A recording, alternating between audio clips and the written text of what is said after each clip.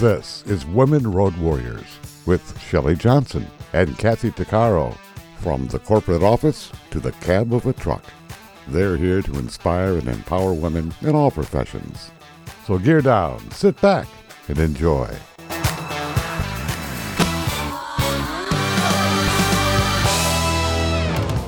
Welcome to Women Road Warriors with Shelley Johnson and Kathy Tuccaro. We're a show that works to inspire and empower women in every profession and lifestyle, including the office, trucking, the trades, and even motherhood. We power women on the road to success. We tackle all kinds of topics, and we work to encourage women to be their very best with informative guests and women who've been champions. I'm Shelley. And I'm Kathy. No topic is taboo on our rig. We tackle the tough topics along with the not-so-tough topics. And we like to feature experts and celebrities who can assist women in being the very best they can be. Maintaining a relationship and a career can sometimes be very tough. Long-distance relationships are even harder. Breakdowns happen, communication stops, and fighting can occur.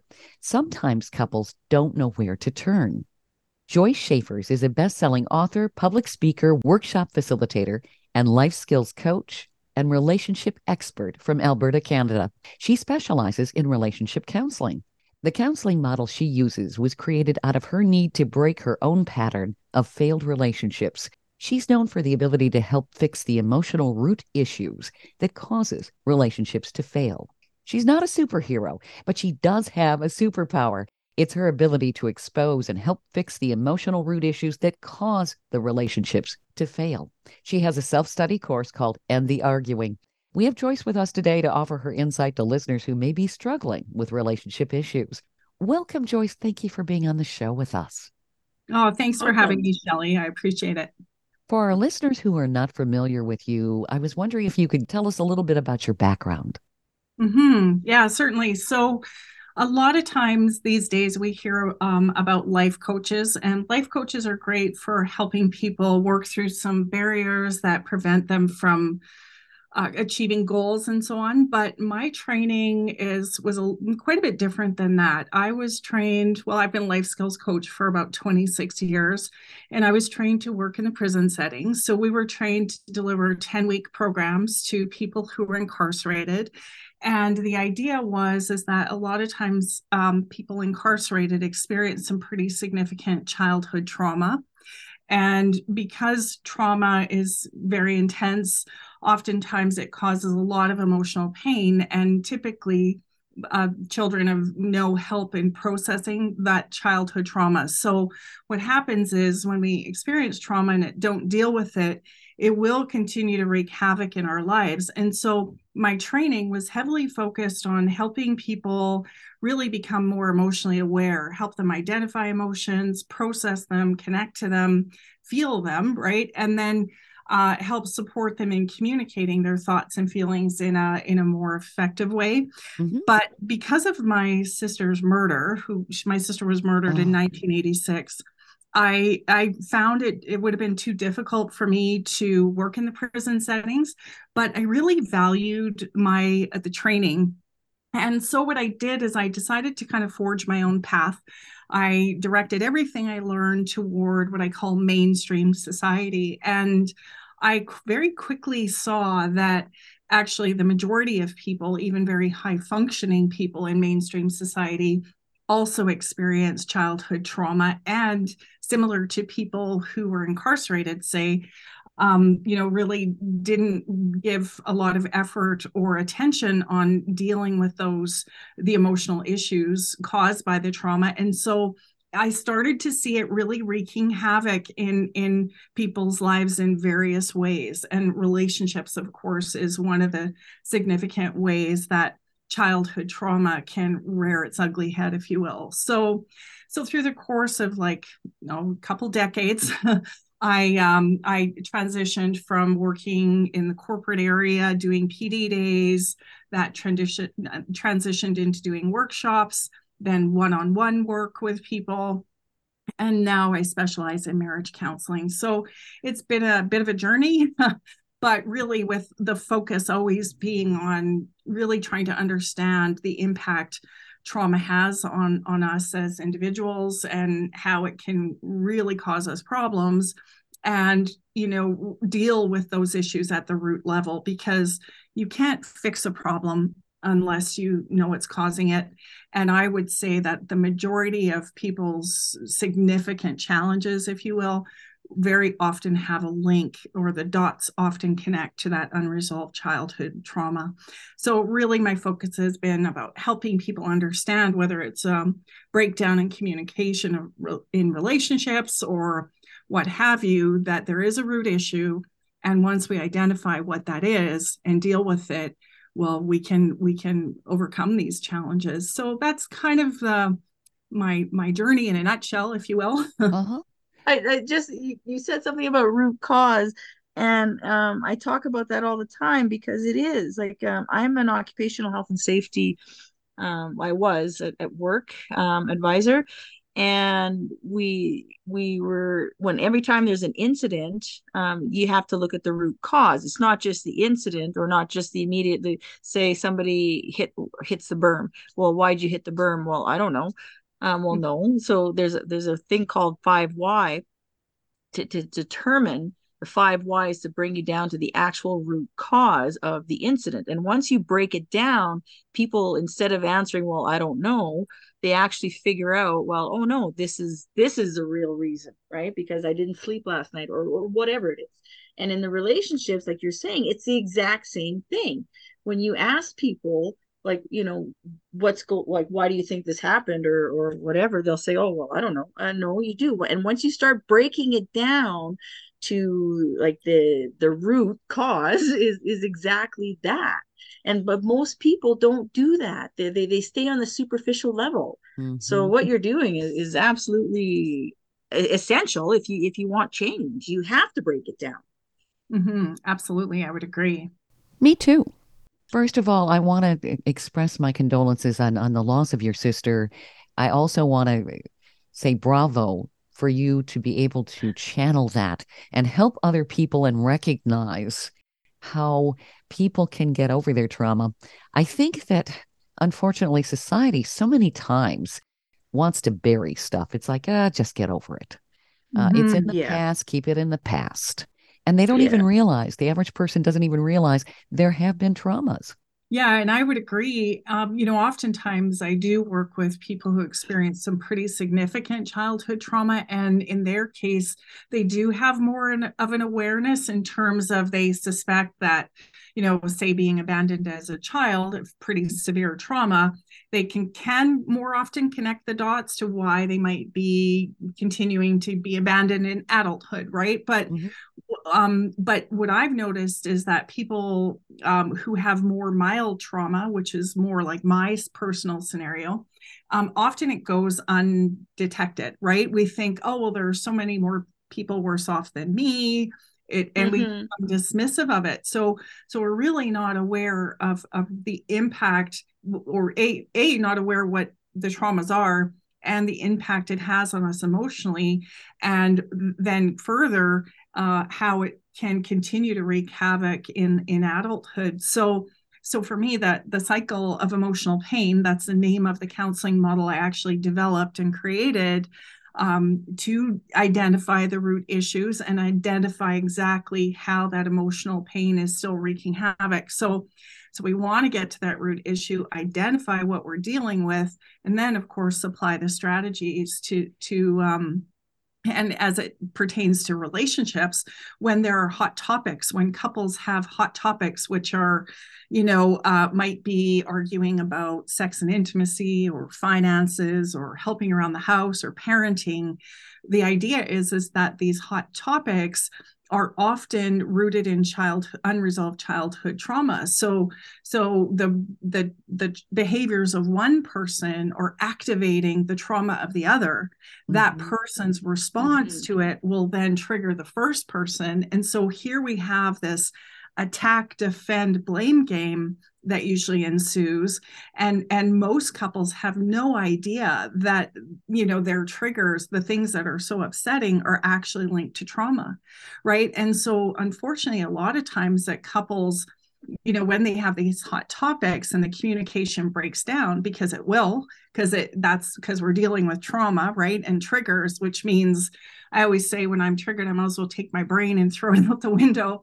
I can't think very clearly and I can't communicate effectively. So, but oftentimes people think the solution is improving their communication, when really, yes, of course, I do support people in communicating more effectively, but unless you're understanding, if there is a hot topic, it's guaranteed, pretty much guaranteed, that there's more going on below the surface, that we're dealing with activated trauma. And so it becomes really first order business is identify the trauma, identify the emotional pain, identifying how each person is triggering each other's trauma pain. And once we know that, well, now we can actually, work on solutions, because we know what the problem is. We're not stuck in the surface weeds, if you will, by spinning our wheels on those hot topics. So it is really crucial in resolving that idea of, identifying the childhood trauma is really crucial in resolving hot topics. From my perspective, that's how I view it. I would think it would be hard when somebody's in the heat of an argument, a real humdinger. Things just escalate.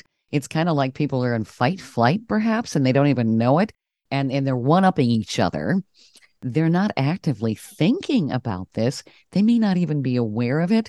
What's going on in the brain when a trigger is actually causing some of that aggressive behavior?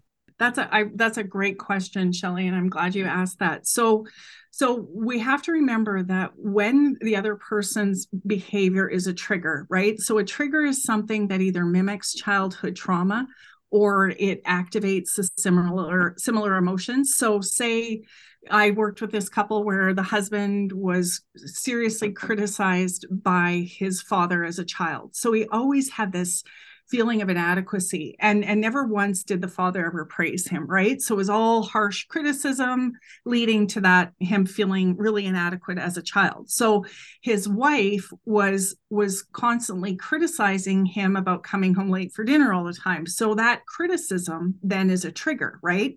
Because it mimics a childhood trauma. So she would criticize him on a subconscious level. It would sort of remind him of being criticized by his dad. It would then activate that deep sense of inadequacy. And so what happens when we're triggered, the triggered mind says the threat or the enemy is out there. It's on that other person, right? Because that person is saying or doing something that's causing all this pain. So the triggered mind would have us stay focused on the other person in a very aggressive way, sort of to shut them down, make them stop talking, make them stop doing what they're doing. And so this focus is really so much out there, right? The idea is I will feel better once this behavior stops. My approach is opposite to that, in the way that, yes, sometimes behaviors need to be tweaked, of course, but really my approach and what I do with my couples is first help them become very aware of each person's childhood trauma, each person's triggers, right? So then we're ready for those triggers. We know that every time I'm in this situation, this is going to activate my trauma. So this is going to get intense, right? So the more we're aware of it, the more equipped we are. So that's a big part. The awareness is a big part. But the solution part is about getting the person to recognize, and it's kind of like exercising a muscle. It takes time to get good at this, but instead of, it's about resisting the urge of going outward, thinking the solution's out there. And instead, the first order of business must be on the story I'm thinking, which is, in that man's case, he believed he was inadequate. So that was his story. And then the emotion linked to it is that deep sense of inadequacy. So of course, first order of business is learn to, deal to that triggered emotion. In other words, for him, he always would come home late for dinner, and he had to acknowledge that, yes, that's a behavior that should be tweaked. But in order to deal with the emotional part of it, I had to get him to see that, okay, he isn't actually this inadequate piece of crap kind of person that he always described himself as. Help him remember, I'm a good husband, I'm a good father. It's just this one behavior that I need to tweak. So in other words, it's important to get the mind focused on, well, what am I believing about myself? Is this story that's running through my mind, is it even true? And it's always no, right? It's always the story the child believed about themselves based on their trauma. So it's always a lie.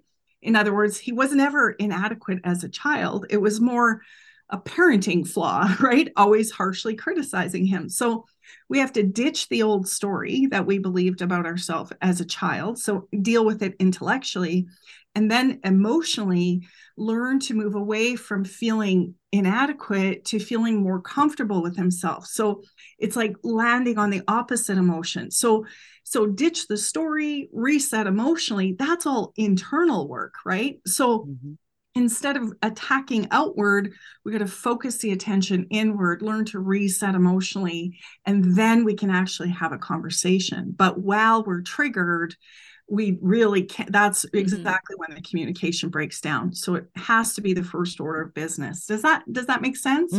Absolutely.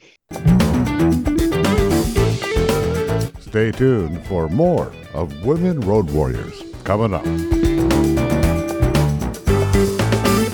Dean Michael, the tax doctor here. I have one question for you. Do you want to stop worrying about the IRS? If the answer is yes, then look no further. I've been around for years. I've helped countless people across the country, and my success rate speaks for itself. So now you know where to find good, honest help with your tax problems. What are you waiting for?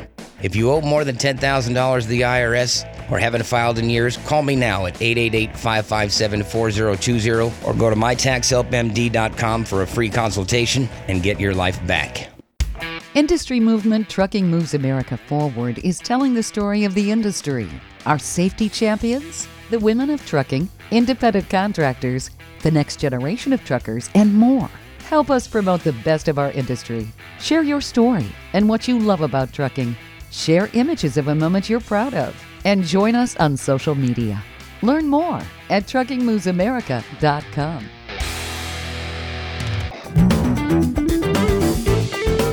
Welcome back to Women Road Warriors with Shelley Johnson and Kathy Tuccaro.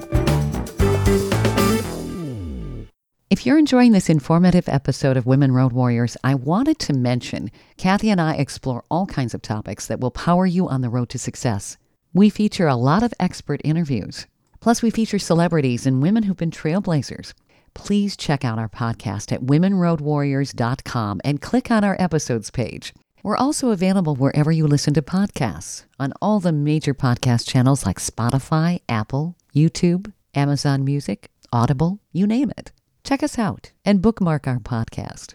Also, don't forget to follow us on social media. We're on Twitter, Facebook, Instagram, Pinterest, LinkedIn, YouTube, and other sites. And tell others about us. We want to help as many women as possible.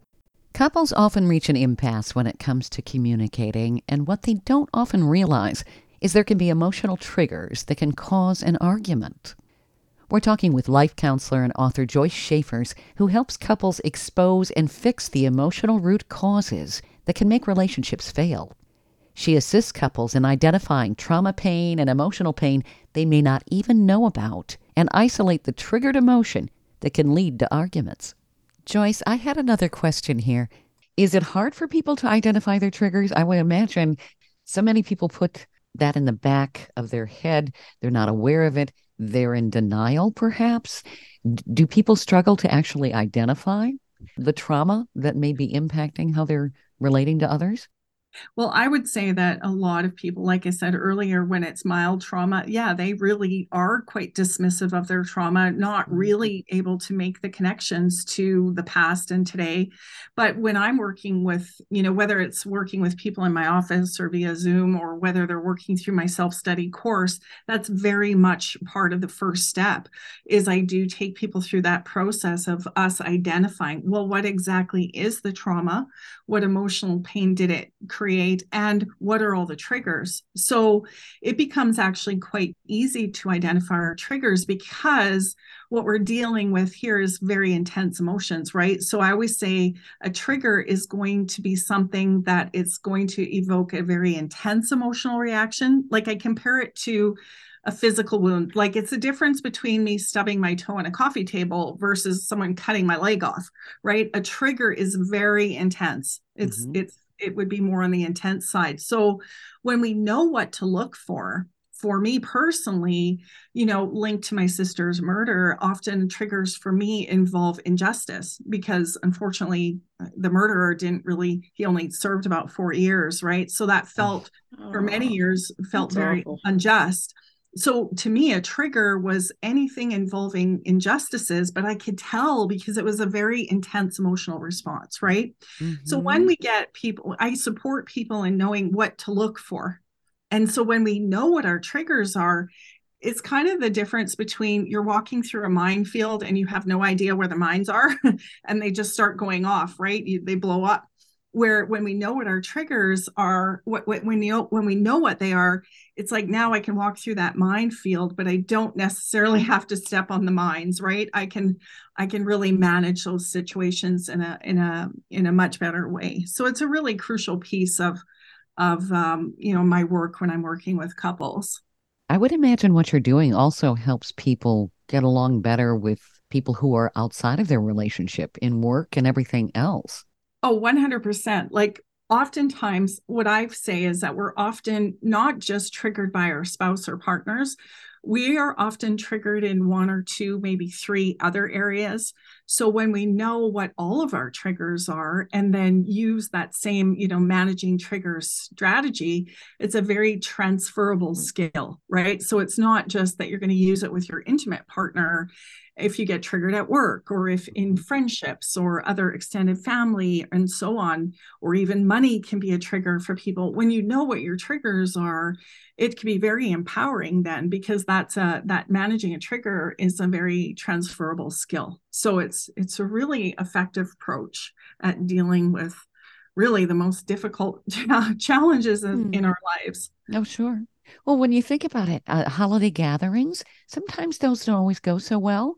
They can be a free-for-all food fight. I mean, there are probably some serious triggers that can go on with the family dynamics. And there are other examples too. When you're at work, if you have a micromanaging boss, but you can't do anything about it, that's got to be tough in terms of how to cope, how to communicate, how to get that resolved.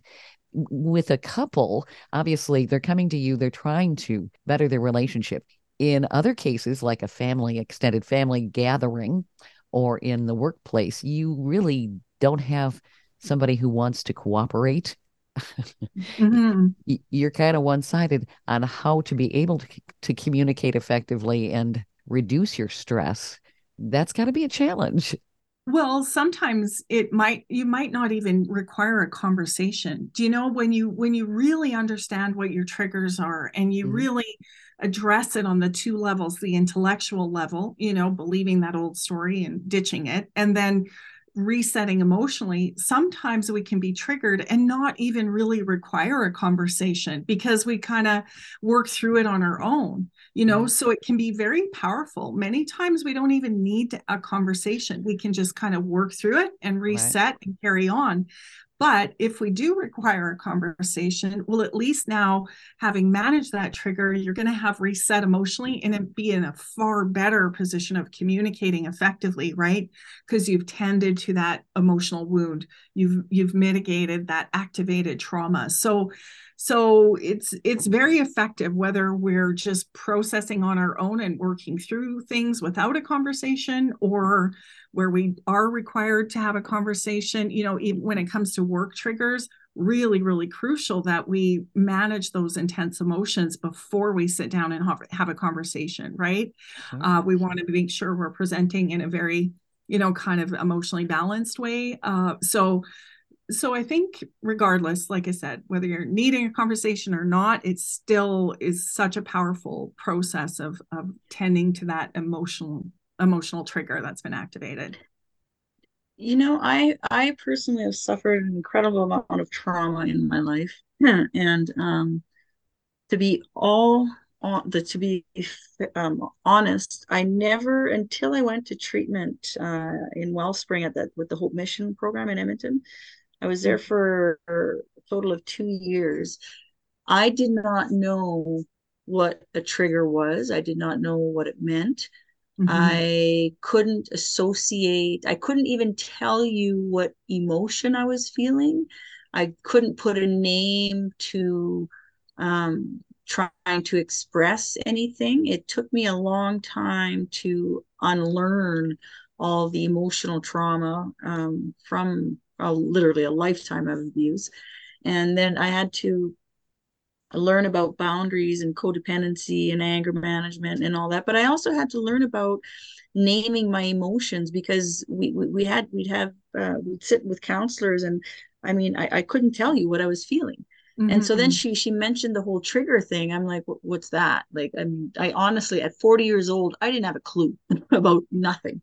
And so listening to you talk, obviously there's triggers, like someone, like I not left, I escaped, to call it the great escape, my crazy sociopathic ex in 2007. And to this day, if someone comes up behind me, I still jump out of my skin. And I mean, I start crying. It's just an automatic thing. I cannot seem to recover from that. It's just that's an obvious trigger, right? If anybody comes and scares me or jumps out at me or whatever. But I'm going to say that, and I only know this because of the amount of therapy that I had, is that there were hidden triggers, things that I didn't really recognize as a trigger until maybe 2 days later. Because I mean, I was a raging alcoholic, and obviously, using any excuse in the book to drink, and not really realizing why my behavior or why my emotions were so all over the place. Well, I got 11 years sober, but when things happen, because even though, the trauma has been a long time ago, there's still things that come up. You don't forget. It's still there, but it's just, I learned how to deal with it in a different manner. But I still think that if I don't pay attention and I don't hone in on when things arise, whether it's stress at work or just, personal issues here at home, if I don't stay on top of it, it can sneak away at me. And then I'll wonder like a week later why I'm so angry or crying for nothing or and once I start looking back, I realize, oh, I was triggered by so and so at this event or right, and I didn't realize it because I get busy. There's always people around me, and sometimes I don't have time to process what's happening. So do you believe that there's hidden triggers, or that people don't recognize they're there until later? Yeah, I'd say that's absolutely the norm. But again, if we use that this whole process that I take people through is really about getting to know themselves. When you understand, really at a great degree what your trauma is and how it impacts you emotionally, then you're much more equipped to identify triggers, right? Because because then that rule of thumb is a trigger is something that either mimics a childhood trauma. So if a child was abandoned, then someone, not replying to a text could activate those feelings of abandonment or feeling unimportant or unloved, right? So when you know yourself, know the trauma to a great degree, and then you use that measure of, well, did this create an intense emotional response in me? And is it something that mimics, my trauma? Well, that's very empowering. It makes it so that is very few surprises in terms of triggers, because, I really encourage my clients to actively identify them. So pay attention to your life and going out into your life. And I find that it is very common, like it's once we identify the triggers, it's very consistent usually, but it can take a bit for a person to identify their traumas if they don't know themselves to a great degree and don't know what to look for in terms of that intense emotional response, Stay tuned for more of Women Road Warriors coming up.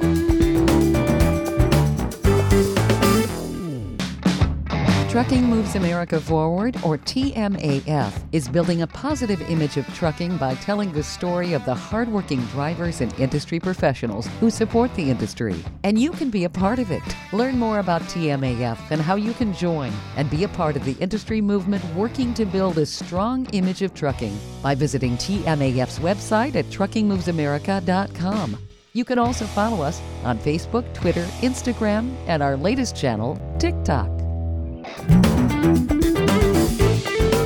Welcome back to Women Road Warriors with Shelley Johnson and Kathy Tuccaro.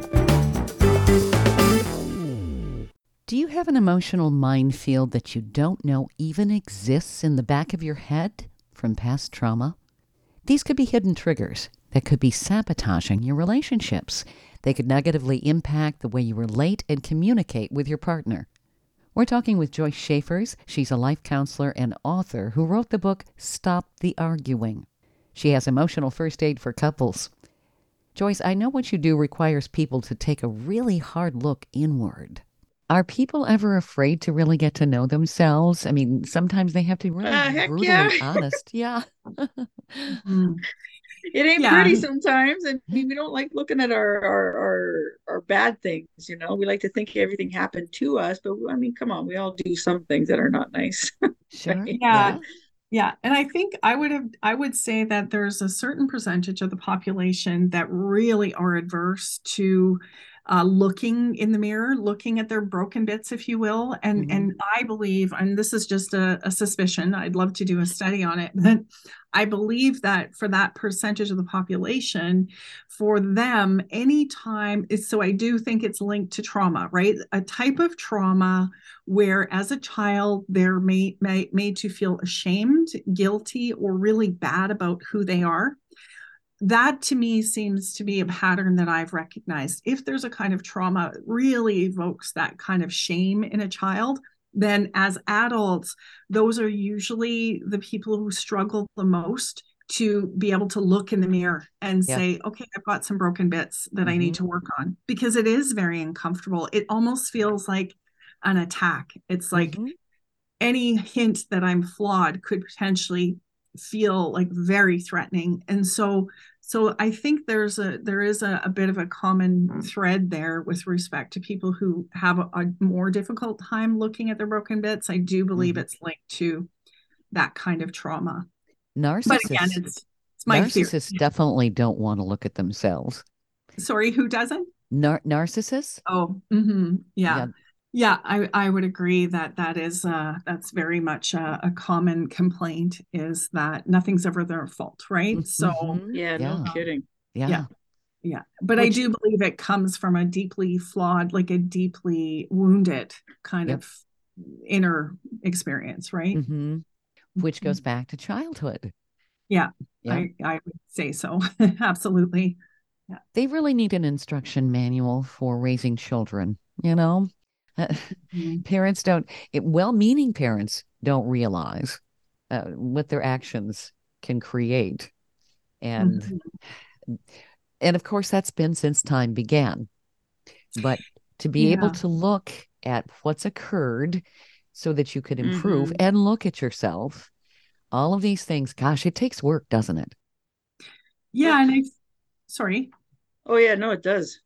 Huge work. And I think what parents can do to help their child is really be aware of, the things that the kids are going through and how the child is feeling emotionally, and really support them in becoming emotionally aware. Because I'm not sure if you're familiar with Gabor Mate. He's a trauma specialist, and he says, trauma, when children experience trauma, it's one thing, but when they suffer alone in it, that's an entirely different level. And it's incredibly, painful and difficult for the child because they have no support. Where if you're a parent who's really actively teaching your child about emotions, helping them name emotions, identify them, and process them, well, that is, I think, one of the best tools you can give a child to help them, grow up with knowing it's so important to process their emotions, right? Because that's the key, is recognizing we feel a certain way and knowing how to deal with it. And that's a big, huge gift that a parent can give their child. Of course, the other thing is don't traumatize them, right? Which is Right. unfortunately Yes. the majority of childhood trauma is, occurs at the hands of their caregivers. So Yep. so that's very difficult, of course, but helping children become emotionally aware is one of the best things you can do for your child. It really equips them with the skills of knowing how to deal with the most difficult things in life. So don't use messages like "stop being a crybaby." That Oh my kind of thing. goodness. Mm-hmm. Yeah, absolutely. Mm-hmm. Really important. And one little trick that I always used with my kids, it's kind of in life skills, we say you kind of hop on their rock. So in other words, if you see your kids having a down day, or if they're, melting down in the grocery store, we'll just understand. Like in 12-step program, they use this acronym HALT: hungry, angry, lonely, tired. And Mm-hmm. for 12-step people, it's it's good for them to be aware, like if I need to, I need to eat if I'm hungry. It puts them in a good position, right, of maintaining their well-being. Where for children, what I've used it for kids is recognizing if a child, they have either physical needs and emotional needs. So they either need food or sleep, or there's something going on for them emotionally. Kids don't act out for no reason, right? They're little volcanoes that will erupt, Yeah. but the eruptions are caused from them having a need. So if a child is having a meltdown and you tell them to shut up or stop, basically you're saying you're not allowed to have a need. Instead, you get curious. In life skills, we say, don't get mad, get curious. So what's causing the eruption? What's causing the behavior? Do they need food? Do they need sleep? Or is there something going on for them emotionally? And you can kind of name it for them, right? A lot of parents say, well, like, how are you feeling? Or what's going on? Kids don't know. They have to be taught the feelings. So Yeah. you can say something like, hey, maybe you're sad because your buddy couldn't come over. In that way, you're helping the child. You're guessing, certainly, but often the guess is pretty accurate, right? And you're helping them identify, oh, this is what sadness is. And you're helping them connect the dots, like, well, I'm sad because my buddy couldn't come over, right? So Mm-hmm. it's the best gift we can give our kids, is that ability to become emotionally aware, and know how to process their emotions. Truly, I think it's crucial. Absolutely. And when you think about it, perhaps adults carry some of that same behavior into adulthood. If they had temper tantrums as children, Mm-hmm. they weren't able to identify their emotion. They're going to have temper Mm-hmm. tantrums in a different way as an adult. That's certainly not productive. Yeah. And, I call that a trauma response, right? So when a child is traumatized, yes, of course, it does lots of significant things. It creates a story they believe about themselves. So say a child's abandoned. Well, they believe that they're unworthy of love and that they are unimportant and they should be abandoned, right? So there's the belief. Then there's the emotional part, feeling rejected, feeling unloved, feeling unimportant and unwanted. And so it becomes really crucial to know that about ourselves. And then moving forward, the cycle of emotional pain, my approach is about recognizing that childhood trauma, if unaddressed, will continue to replicate itself over and over again throughout adult life. So the more aware we can be about ourselves, the more equipped we are in actually mitigating that, that cycle from perpetuating itself. So I can't say enough about the importance of being aware about all of that, so that we Mm-hmm. can actually handle these situations as adults. If you think about it, like our parents and grandparents, the way they were raised, there was no therapy back then, and it was just, suck it up, buttercup, and Yeah. Right. put your big girl panties on, and just keep Yeah. going, and you're tough, you're a survivor, and men were told that they couldn't cry, and Yeah. it's not manly and all that. So growing in our era, growing up like with my mom and stuff, there was no, she wasn't taught, and so how could she teach me? And then we grew up in such violence and such extreme horrific conditions that when we finally got out, well, she began drinking, and so she wasn't emotionally available, so I was left alone trying to fight the big bad world on my own. And then I got, all these things happened to me, and I wasn't able to tell mom because mom was drinking and my sisters are on drugs, and here I am by myself trying to figure it out. So how am I, and then I had a daughter and I still haven't figured it out. So how am I supposed to teach my daughter when that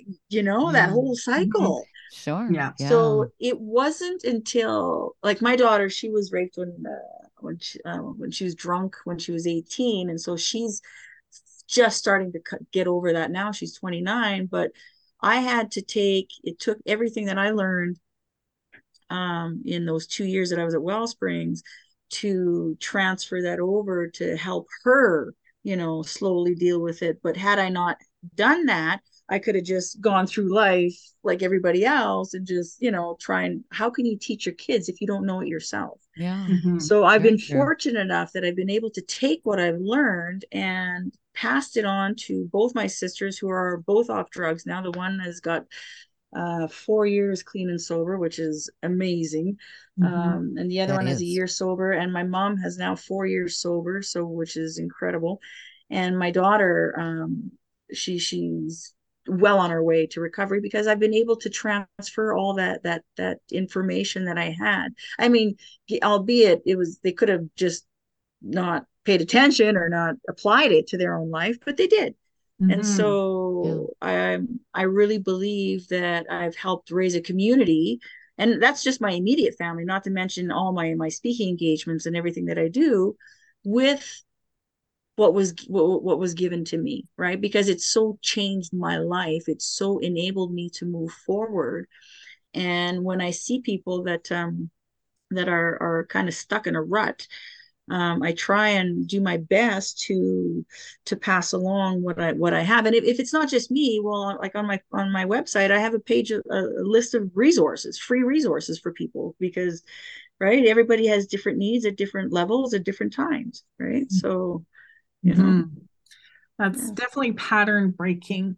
Your own personal evolution has put you in a position of, breaking the pattern for your daughter. And that's so empowering and so admirable. And not everyone can do that. So Very it's true. very significant. Yeah, I think a Yeah. lot of people spend most of their life kind of spinning their wheels, not really knowing, why do I do this? Why do I have this problem? Why can't I get along with my spouse? Why can't I get along with my coworkers? What's Mm-hmm. going on? And Mhm. certainly, Kathy, you have had a rare gift to be able to really grasp all of that. And Joyce, what you realized and how you're able to help people, it's so important. I don't think we just don't talk about the emotions and the triggers and the things that really make us who we are and how we interact. I think we should do more of that, especially with children. And kids go through so many changes when you think about it. Everything can be going on smooth sailing as they're growing, and then all of a sudden they're an Mm-hmm. adolescent. Then they've got all these hormones. They're little walking volcanoes, you know? Yeah, for sure. Yeah. And The they good have thing is, go ahead. Sorry, Shelley, go ahead. they have parents who maybe forgot what it was like to be an adolescent, and not validating their feelings because you've got Mhm. lots of feelings when you're a teenager, you know? Yeah, absolutely. And I think if you establish that relationship with them, a mutually respecting relationship in childhood where they're becoming more and more emotionally aware, Mm, well, I think that it can get to the point where those adolescent years don't really need to be that trying. I'm very lucky with my kids age 24 and 20. I never had those terrible teen years. I never struggled with that, but I think it was because they were very equipped early on with the ability to process emotions and communicate their thoughts and feelings. So limit more so the eruptions, right? They hmm were more wired to get to the root of it. So what's really going on for me? Why am I so angry or so intense? They were taught to process. So Luckily I've never really struggled with the teen years with my kids. And I think it's because of that, and because of my determination to raise them in a mutually respecting way. If your parent is someone you can trust, and you know that they're going to respect you and love and care for you, well, you're gonna want to go to your parent, right? When you're struggling, and it's becomes a more of a supportive kind of thing rather than an adversarial kind of thing. And I think when teen years, kids want to assert their independence and their freedom, and I wanted to support that as much as possible within reason, right? Sure. So I really feel like it all definitely does come to emotions and communication, and the more we can equip kids earlier on, the better it'll be in the long run for them, for sure. Stay tuned for more of Women Road Warriors coming up.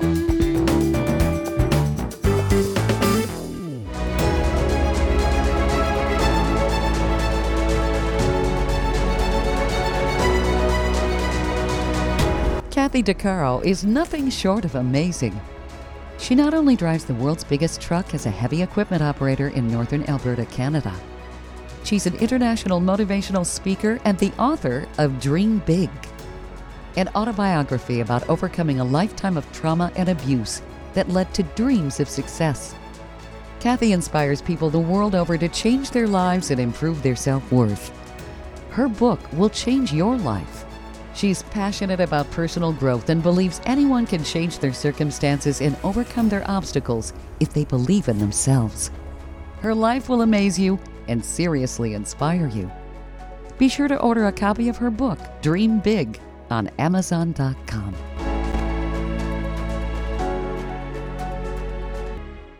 Industry movement Trucking Moves America Forward is telling the story of the industry, our safety champions, the women of trucking, independent contractors, the next generation of truckers, and more. Help us promote the best of our industry.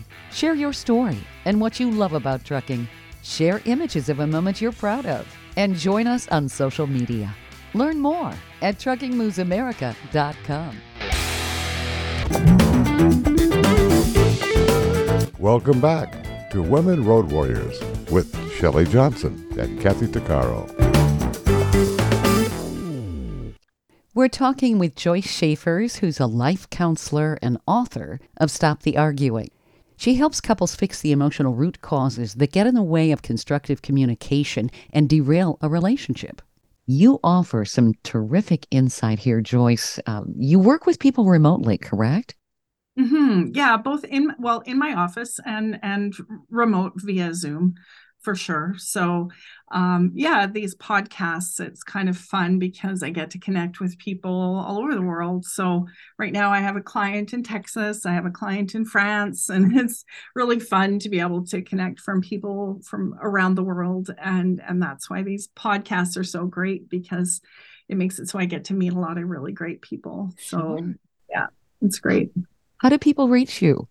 Probably the best way is through my website, joyce-schafers.com. You can send me an email that way. Of course, there's always the phone, 780-264-0337.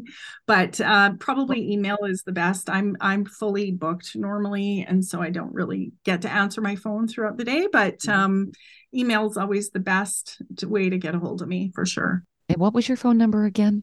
780-264-0337. And then if you want, I can spell my website address if you like. Sure. That would be great in case people are writing that down. Yeah. So JOYCE-SCHAF like Frank, ERS like Sam.com. So that's my website, joyce-schafers.com. So you, not just relationship counseling, do you do family counseling and that kind of thing too? I wouldn't say I specialize in family counseling. I have helped families. I worked, a couple of times with families working through resentments. It's a big part of what I do with my couples, and I find the process that I developed is really effective. So I have been approached a few times to work with families, and of course, it's usually involving resentment. So I have done that. I don't necessarily say that I specialize in family counseling. It's more relationships and individuals, but definitely with the focus on understanding childhood trauma and then understanding how exactly that's wreaks havoc. And then, of course, applying those strategies like managing triggers and communication. Yeah. You break it down to some basic fundamentals that just make total sense. You give people a really good toolkit or toolbox, if you will. Well, yeah, for sure. Awareness is never going to take you all the way, right? Awareness, as in, knowing your childhood trauma and knowing the impact it had on you is important for sure. But really, it's where the metal meets the road is that the right expression? I don't even know. Rubber meets the road. Rubber meets the road. Yeah. I really suck at those, and I should stop trying to use those sayings. Oh, I always put my foot in my mouth. Oh my goodness, like that. It's what was it? I was interviewing a musician, and I said Simon and Garfield instead of Simon and Garfunkel. Those cool cats that were really popular. Yeah. Oh my. Right. That's funny. Yeah. Good. Well, I can relate to not knowing how to use those phrases, but yeah, I mean, that really is, awareness will only give us so much. We really need to impact the situation by knowing how to manage those triggers, knowing how to reset emotionally, really gaining control over that inner world of our emotions. And it's sad because we grow up in our population, in our society, we actually teach kids that they're powerless to their emotions, right? It's like we've created these little hamsters on hamster wheels, thinking that, oh, well, I can only be happy if this happens or that happens. Something external has to happen in order for me to feel a feeling, which is a really detrimental kind of thing to do to a child. It teaches them that they're powerless over emotions. Yeah. This process is really about gaining control over emotions, which, if you think about it, it's actually the only thing we do have control over in life. Life is so unpredictable. We cannot, we can try to control it, but it rarely works. And so if we teach a child that they can, gain control over their emotions, they can manage their emotions, well, that to me is where real power is and real freedom is. Anything else positive that happens, that's gravy, that's all great. But if we can master that ability to process and work through emotions and regain control over them, I mean, to me, there's nothing better than that. I might be a bit of a nerd in that way, but that's certainly how I view it. Makes total sense. It's very empowering. Thank you, Joyce. Your insight is absolutely terrific. Thank you so much. Oh, well, it's my pleasure. I'm happy to find people who are interested in this stuff. So oh my God, I have a whole slew of people who want to talk to you. Yes, yes.